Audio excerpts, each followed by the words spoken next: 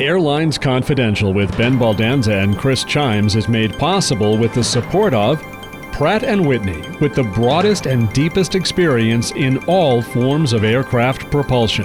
PrattWhitney.com. TA Connections, the industry's most comprehensive airline lodging and crew logistics program. TAConnections.com. Clear, a leader in touchless travel. Learn more at clearme.com/airlines. And Seabury Capital Group, global reach, global scale. SeaburyCapital.com. We also welcome your business's support. Info at airlinesconfidential.com. It's time for your weekly trip on the Airlines Confidential Magical Mystery Tour. Welcome to this week's show. I'm Chris Chimes, and we're glad to have you with us. And I'm Ben Baldanza, and I want to echo Chris's welcome. Each week we are seeing more and more downloads of the program. We recently cracked our first 20,000 download in 1 month mark. Coming from an industry where we measure every aspect of operations, this is an important milestone for us as we start our third year of this podcast. So thank you for all the listening. Ben, let me echo that. And I love the fact that our listeners are suggesting guests, and we even have people pitching their bosses and clients as guests. We've got some more guests in the pipeline, but every once in a while we'll take a break like this week as we get caught up on our production demands. In the meantime, let's get to the news. First up, this past weekend, Southwest Airlines had a meltdown of sorts, canceling 1,800 flights on Saturday and Sunday, blaming the weather and staffing. As we record this, it's hard to say if this will continue into the week. This comes just a few days after Southwest announced their vaccine mandate for all employees. The Southwest Airline Pilots Association has already gone to court to try to block the mandate and issued a statement over the weekend denying any role, either organized or unorganized, with the operational disruption. Ben, what's your thinking on this? Well, as Linda Rutherford told us all last week, this is a real tough time for the industry for staffing. And she told us some of the issues that Southwest is dealing with that. But this seems to have hit them particularly hard. It seems like a lot of the cancellations are from some of their biggest hubs. According to the USA Today, they say it's Denver, Baltimore, Dallas, Love Field, Vegas, and Midway, which are all huge Southwest operations. So that makes me think it's got to be not only weather, but it's got to be a major employee issue too. I hope that it's not people revolting against their government required mandate. I mean, as we talked about when she was on the show, Southwest and other airlines who participate in the Civil Reserve Air Fleet, the CRAF program, are government contractors. And so the federal mandate passed by the Biden administration says that to be a contractor of the government, you must have all your employees vaccinated. So Southwest was in the tough position, like other airlines, to say we can get out of CRAF and lose millions of dollars of revenue, or we can mandate our employees to be vaccinated. So it's not like Southwest was trying to go against its unions or trying to do something that they weren't sort of compelled for other reasons beyond just the vaccine were required. So I certainly hope it's not because of that. I'm not going to say that I hope it was because of poor staffing by Southwest, but in a way I hope it was because that's something they could correct quickly. Yeah, I mean, the weather thing, American, I think, had canceled 2% of their operation on Sunday, and Spirit had canceled, I think I saw 4%, where Southwest canceled 28%. So the weather boogeyman kind of raises some questions. These are operational issues. The Southwest Pilots Association comment to the media kind of stuck it to management with regard to their poor planning on operations issues. So it seems like there's more to the story. My guess is by the time we go on the air on Wednesday of this week, we'll know more. But it's a foreshadowing of maybe some things to come on this vaccine mandate issue. I think that's right. And let me say, Chris, I know sometimes we get on the edge of sounding political. So I'll say up front, I don't want this to sound political at all, which is if the government's going to spend any kind of infrastructure money, especially if it's measured by the trillions of dollars, right? Whether that's one or five or anything in between. I certainly hope that some of that money would go toward upgrading the air traffic control system and the technology that today's modern airplanes could use, because Southwest is also blame not only weather, but their blame in weather is that air traffic control, really slows them down when weather gets tough. And I have to believe that some solution to that long term is a more modern air traffic control system.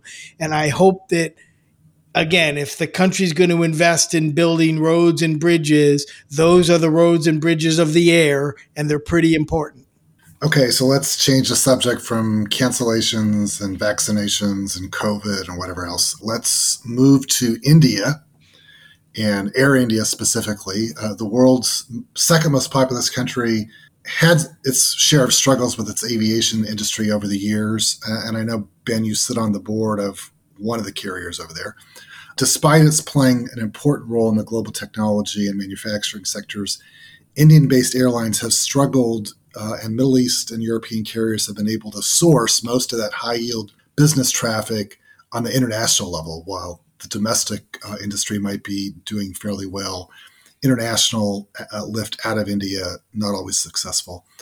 So the news last week was that Tata Sons, that conglomerate that owns everything from Land Rover to major manufacturing companies in the country, has taken a controlling stake in Air India, and that made headlines over the weekend. It's seen as a major accomplishment to the Indian government's efforts to privatize the airline, which has cost the government something like $3 million a day for the past 10 years.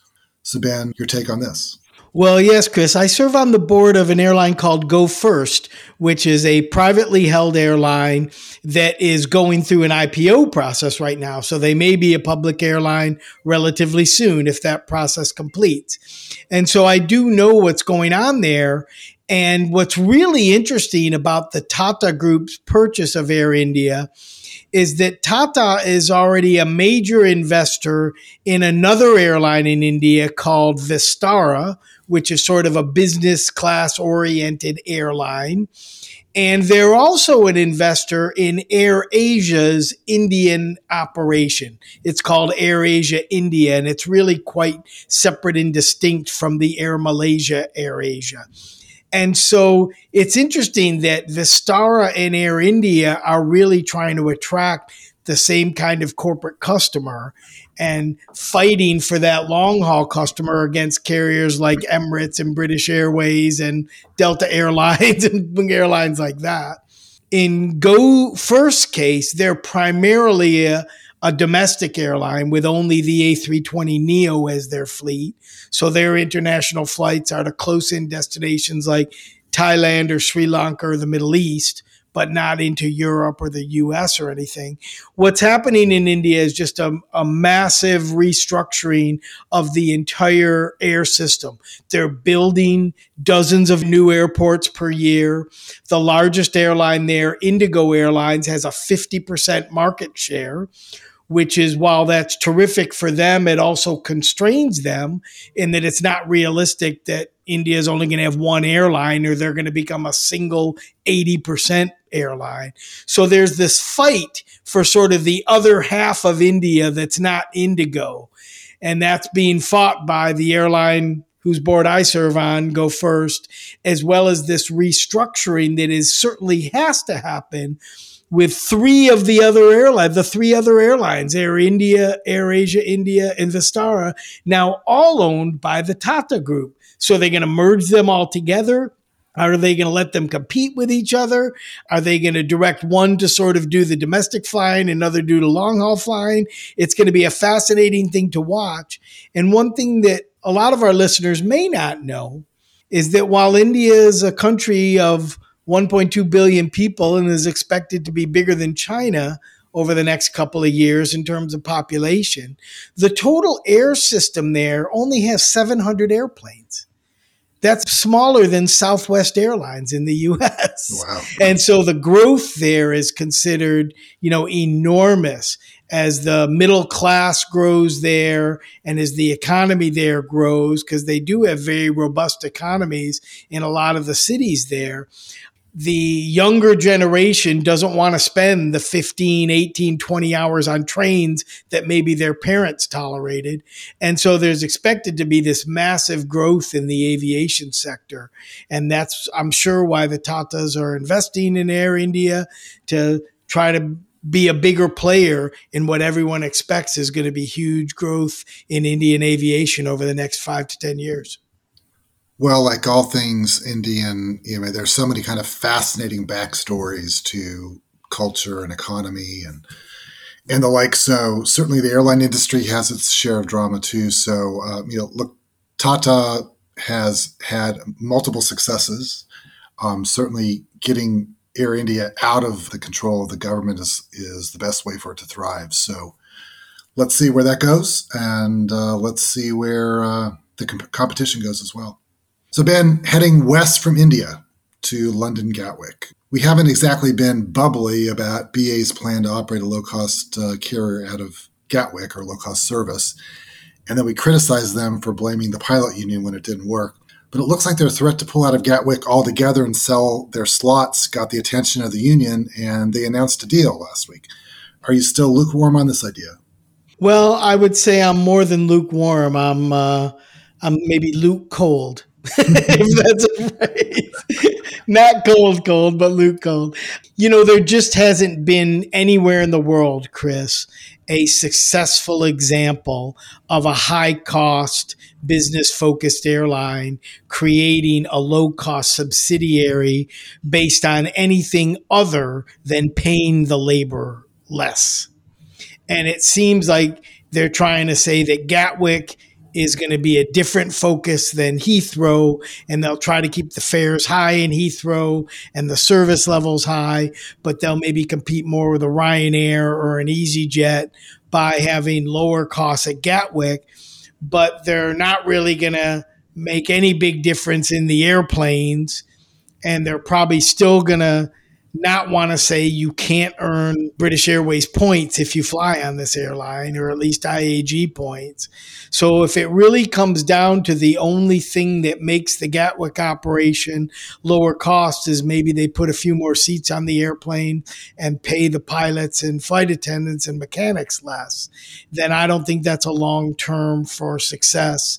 And while the pilots may have gotten shocked into agreeing to something when British Airways said they were going to sell the slots and pull out of Gatwick, I don't think it'll be long before they start feeling the animosity that always comes when you have people in one part of the company being paid one thing and people in another part of the company being paid another thing doing the same job. So I don't hold out hopes that this is going to be a long-term successful thing, although I do feel more optimistic, if you want to use that word, that they'll actually get something off the ground. I just think in a couple of years from now, it's going to be problems for them. We've kind of beat this subject to death, but I felt a bit of obligation to bring it back up because it was in the news and we talked about it, and I just wanted to update our conversation. Since management went out of their way to blame the pilot union when it failed previously, it would have been nice for an olive branch kind of gesture with some positive remarks. I didn't see any. Maybe they were out there, but I just didn't see any. So again, it's a steep hill, like you said, and we'll just have to watch it. That's right, Chris. And the other thing is, I don't think the pilot group there is going to forget how this happened. And I just have this sneaking suspicion that it's going to come back to bite IAG at some point. I hope I'm wrong about that, but I think that's more likely than not. We'll gladly take our lumps when we're wrong. Yeah, that's right. Well, Seabury Capital Group is a specialty finance and investment banking firm boasting a 25-year track record of advising key clients in aviation, aerospace and defense, and financial services and technologies.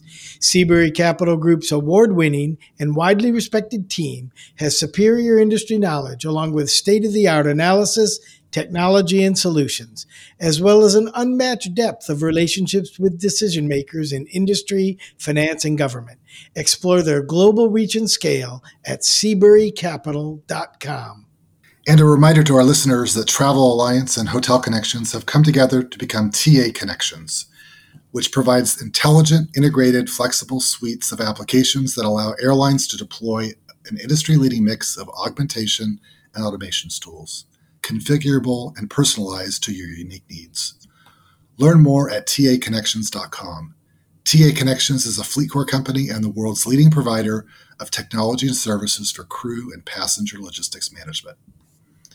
So Ben, on the news front, as we get closer to home here in the U.S., United Airlines made some news this past week by announcing their winter schedule that will fly 3,500 domestic flights in December, its largest domestic schedule since the pandemic was declared in March 2020. The heavy summer travel season put a lot of stress on most carriers, so how are you feeling about this news? Well, it doesn't surprise me. United has been aggressive on multiple sorts. They certainly have gone out and have created at least a public perception that they figured out this whole vaccine mandate better than others, right? They got out there first, said a lot of their people are vaccinated. If there are problems within the company, I don't know about them, and they've certainly kept them relatively quiet. So now maybe they're using that momentum to say, look, the next big travel periods for this fall are going to be Thanksgiving and the traditional December holiday periods, when the same kind of traffic that filled up airplanes this summer probably wants to fly again. And certainly there hasn't seemed to be much of a slowdown in the industry due to the Delta variant in terms of the leisure traffic side of things. There may be still, that may have delayed corporate business a bit, with companies delaying returning to offices and things like that. But United has been building its hubs, building its domestic market, largely because they understand that the long-haul international markets are a longer pole in this tent in terms of demand recovery. So I think they're probably doing the right thing. And my guess is they learned from this summer, as all airlines did, of how to think about making sure that we, as an industry, align the company's operations with the practical reality of the number of people working and the ability to schedule crews and airports and things like that. So I guess I kind of trust United that they've had enough time, and because of the summer the industry just went through, probably aren't going to mess it up a second time. And what they're saying is they're putting a big stake in the ground, and they're saying, listen, Southwest, listen, American, listen, listen, Delta, we're going to be an important domestic player too, not just an international player. And we're doing that by building these big hubs we have on the East and West coasts and in the middle of the country. Ben, you took the words out of my mouth with regard to their leadership on the vaccination front. We talked a fair amount on this show about Scott Kirby and his team being bold and not being afraid to be bold. And so I read this announcement, and to me, it underscored the brilliance of their getting this vaccine requirement out there early and over with. They know who's vaccinated, and it's just about everybody. American and Southwest have, we think, thousands of pilots who are not vaccinated. They've been given until December 8th to get vaccinated. And so that's all behind United. I think they can schedule with confidence, and some of the other carriers are going to have another 6 weeks or so of coaxing employees to get vaccinated and to be able to fly those schedules. So, I think the United team continues to show some leadership that is going to pay off in the end. Finally, Ben, while U.S. and European carriers don't really want to go there, several APAC carriers have announced vaccinated-only flight operations for passengers. First Qantas and Air New Zealand, and now Air Asia out of Malaysia. Do you think this has any legs? Well, Chris, it may in Asia, and I'm sure that the European and U.S. airlines are watching this really closely to see what happens to bookings in those areas, see how the consumers there react. In some ways, certain markets in that side of the world have been more restrictive and more locked down than we have been in the U.S. For them, it might not seem like as much of a stretch to say you have to be vaccinated to be on an airplane. The US airlines and the European airlines have invested so much time and money in explaining that the airplane is a relatively safe place to be in terms of the airflow and the additional cleaning they do and things, much safer than restaurants or grocery stores or things like that. So to get to the point where they would support that you have to be vaccinated to even fly, I think would be a long way for the European and US airlines to get to.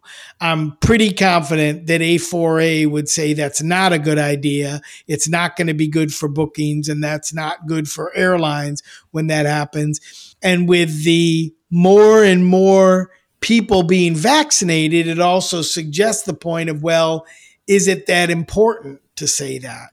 Yet at the same time, if looking to say, how do we make the world much more difficult for those who aren't vaccinated? Well, telling them they can't fly is another way to do it. I don't think that's great for the airlines, though. That's my view. Yeah, I would tend to agree with that. I mean, I'll take Australia as an example. In the cruise sector where I work, we still don't have any line of sight when cruise will return. They are taking a very, very conservative approach. And so this vaccination requirement for passengers is an indication of how that country is trying to manage the pandemic. But I can't see this working in other parts of the world. It maybe culturally and regionally this works, but I can't see this going very far, at least with the trend lines and that we're seeing and the availability of vaccines more prevalent. Coming up, we'll take some listener questions, but there's no question that Pratt & Whitney's GTF engines are redefining aviation. With up to 20% lower fuel burn, 50% fewer regulated emissions, and 75% smaller noise footprint, GTF engines have no comparison. This revolutionary geared turbofan engine is allowing airlines and airports to open new routes and fly more people farther with less fuel and much lower noise. Learn more at pwgtf.com. The Airlines Confidential podcast is now available on Apple, Google, iHeart, Stitcher, SoundCloud, Pandora, Spotify, TuneIn, and many more. Use your favorite podcasting app with just one click at airlinesconfidential.com. Welcome back to Airlines Confidential. It's time for us to take your questions. Remember, you can leave a question on our voicemail at 202-964-0177, and we'll play back your voicemail on the air. Or you can email us at questions@airlinesconfidential.com or visit our website at airlinesconfidential.com and follow the prompts. We're available on all the major podcast platforms, and you can ask Amazon Alexa or Google Assist to turn us on. Just say, play the Airlines Confidential podcast.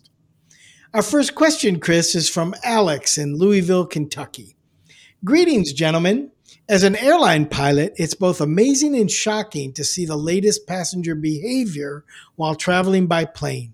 It seems that people have lost all the respect for airline employees, especially crew members. Just look at the recent incident of Spirit Airlines Flight 3044 in Atlantic City. I was disgusted by seeing how passengers behaved during the rejected takeoff. Flight attendants were giving clear instructions while passengers were out of control and completely misbehaving, being more concerned with opening the overhead bin to collect luggage rather than finding the nearest emergency exit or trying to assist the crew with the emergency egress process. Really proves that passengers these days are very uneducated about the air travel process. So, as airline executives, don't you think it's time for the various airline institutions, such as IATA, ATA, ICAO, ALPA, etc., to be running education campaigns to better educate the flying public? It's very evident to me that people feel more empowered now that social media is readily available, often questioning crew members on instructions and procedural requirements. By the way, I love your show. Cheers, Alex. Chris, what do you think of this idea? Well, thanks, Alex. I think there's a lot of merit to it. I think we need to put it in the broader context. I mean, I'll use as an example. I've got a very close friend who's the superintendent of schools in a small district in eastern Pennsylvania. at every school board meeting before the session starts, they discuss where the nearest exits are and safety measures, because the rowdiness of parents and community leaders coming to the school board and getting very vocal and very aggressive with the school board leadership. We see that at restaurants. We see that in so many different places now where people are questioning authority, whether it be they're fed up with masks or the COVID rules or whatever else. It's unclear, and it's also unfortunate. I think that the scary part of this is there are narrower safety margins when you're flying in an aircraft than when you're dealing with a rowdy bunch of parents at a school board meeting. So we need passengers on aircraft to follow the rules and to get off quickly in an emergency or whatever it might be. So are these folks going to listen to a public education campaign if they're already kind of checked out? Probably not, but should we try it anyway? Probably.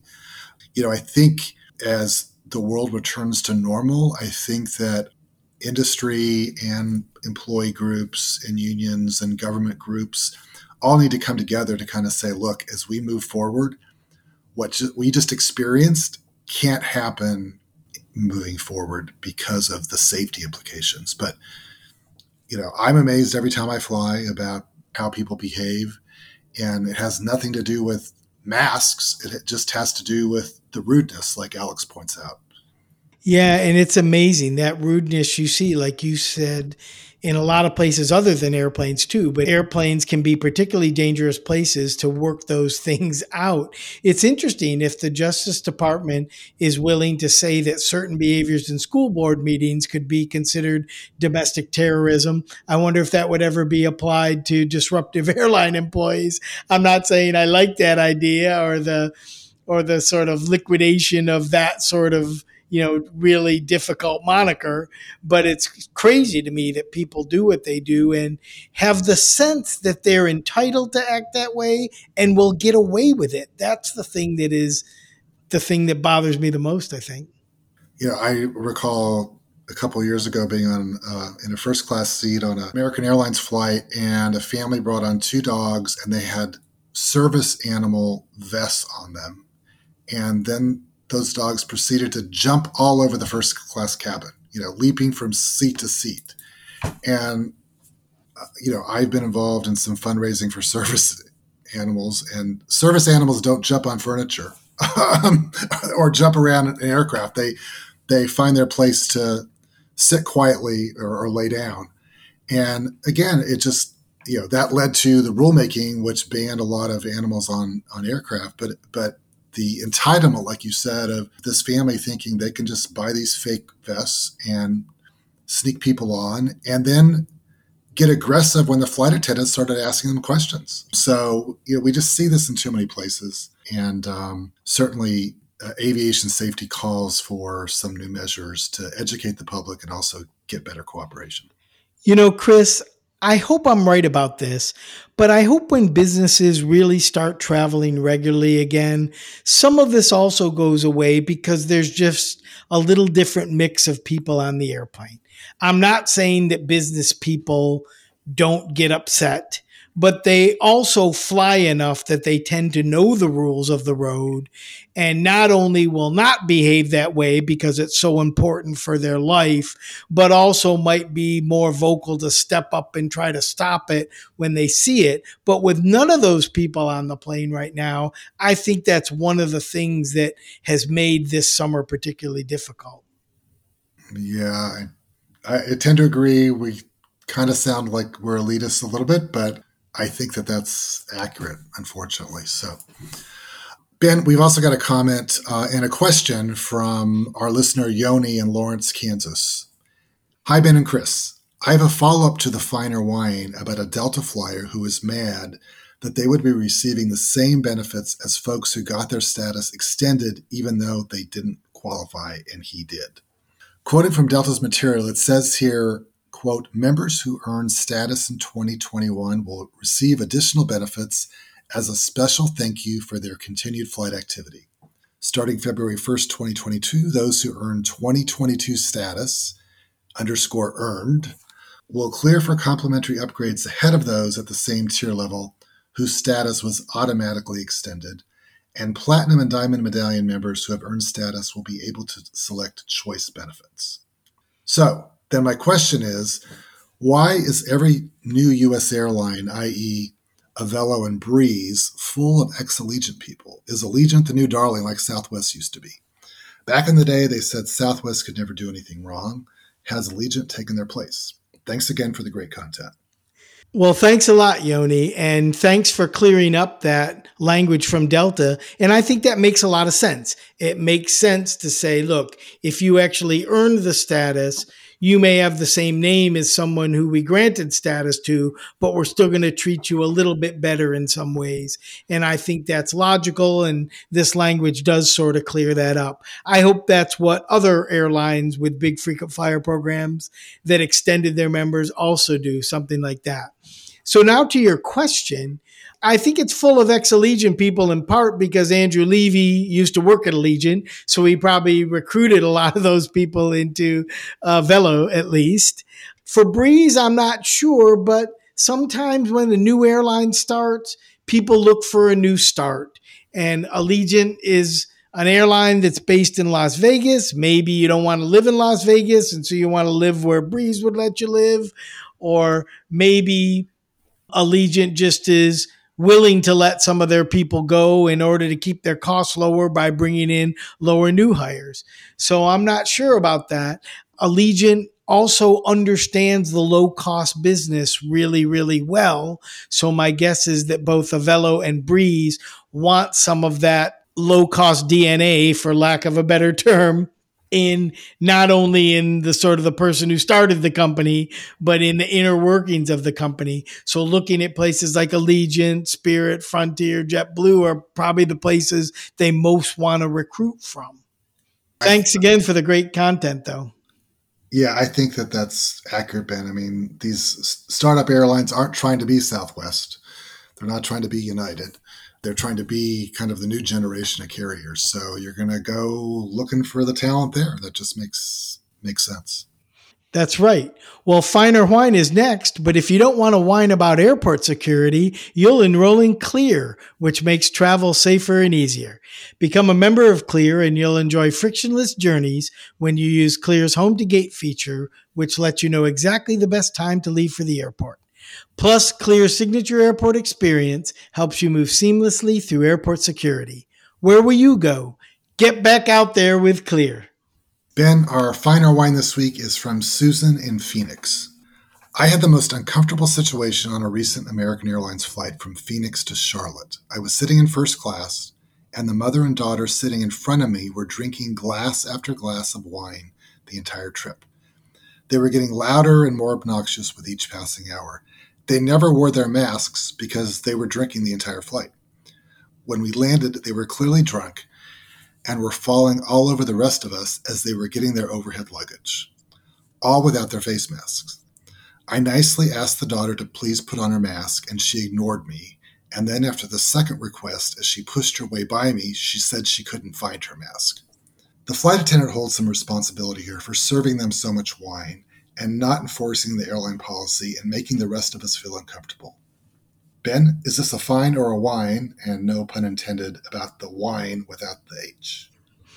Well, that's a funny ending, but I actually think this is fine. I don't think this is a wine or a whine at all.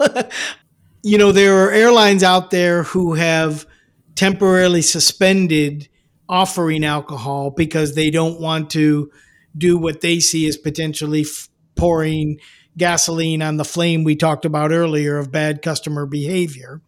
In American Airlines first class, obviously, they've not made that decision yet. Yes, the flight attendants could have maybe been a little bit more careful, but they're in a tough situation too about forcing the conflict to say, I think you've had enough to drink. I'm not going to serve you more. That's not the kind of conversation that's going to go well to somebody who's already had a few drinks, probably. So if they were sitting in their seats and maybe not causing a big problem, although not wearing their mask could be seen that way, they probably said, well, it's easier to just serve them another glass of wine. when it got to the point where they were standing up without their mask, getting their baggage without their mask, saying they couldn't find it, then I would have liked the flight attendants to step in and maybe been a little bit more forceful there. But again, I'm not going to blame the flight attendants here at all. I think it's fine that you thought this was not the right kind of behavior, and I don't think it's whine at all to say that people should be responsible for their behavior on airplanes. And yes, maybe we put a little bit on the flight attendants at the deplaning for maybe being a little harder. But at that point, the damage was already done. So thanks for bringing us this story. Let's hope this doesn't happen too often. Yeah, I agree with your assessment, Ben. And we've talked about this a bit from time to time too. I think this is an appropriate time to submit a comment via the airline's app or website or whatever, and just make a constructive observation. Just like this letter writer suggested, which was she was uncomfortable and she thought it could have been handled better, and, see what the airline says. Yeah, well, Susan, Americans should do something for you, I think, whether it's either refund your flight or make your next flight a little bit cheaper, while at the same time thinking about what this means for the way they handle people, whether it's first class or coach. So my shout out this week, Chris, goes to Mehdi, the boy who was born on a Turkish Airlines flight from Istanbul to Chicago. And this boy was born on an airplane, not the first person to be born on an airplane, but the first one, I think, this year, and was born over the skies of Europe. So there are questions about what his nationality is. But I just have to think that a boy born on an airplane has aviation in his blood for sure. And I hope to see Mehdi working in our industry in 20 years or so. An Airlines Confidential listener in the making there. There you go. Congrats to Mehdi and his parents. And my shout out is to the Qantas team, which flew a record-setting flight this past Tuesday, October 5th, from Buenos Aires to Darwin, Australia, over Antarctica, 15,000 kilometers or 9,300 miles in 17 hours and 25 minutes. It was the world's longest commercial flight on record. The flight was repatriating 107 Australians back to their home country, so well done, mates. And to all you mates who joined us this week, thank you. We'll see you back here next week for another edition of Airlines Confidential. Have a great week. And Chris, I'm going to have to go look at my globe after this and see the way that flight really flew. That sounds fascinating. Have a great week, everyone. This podcast is produced by Mass Media. Info@massmedia.net.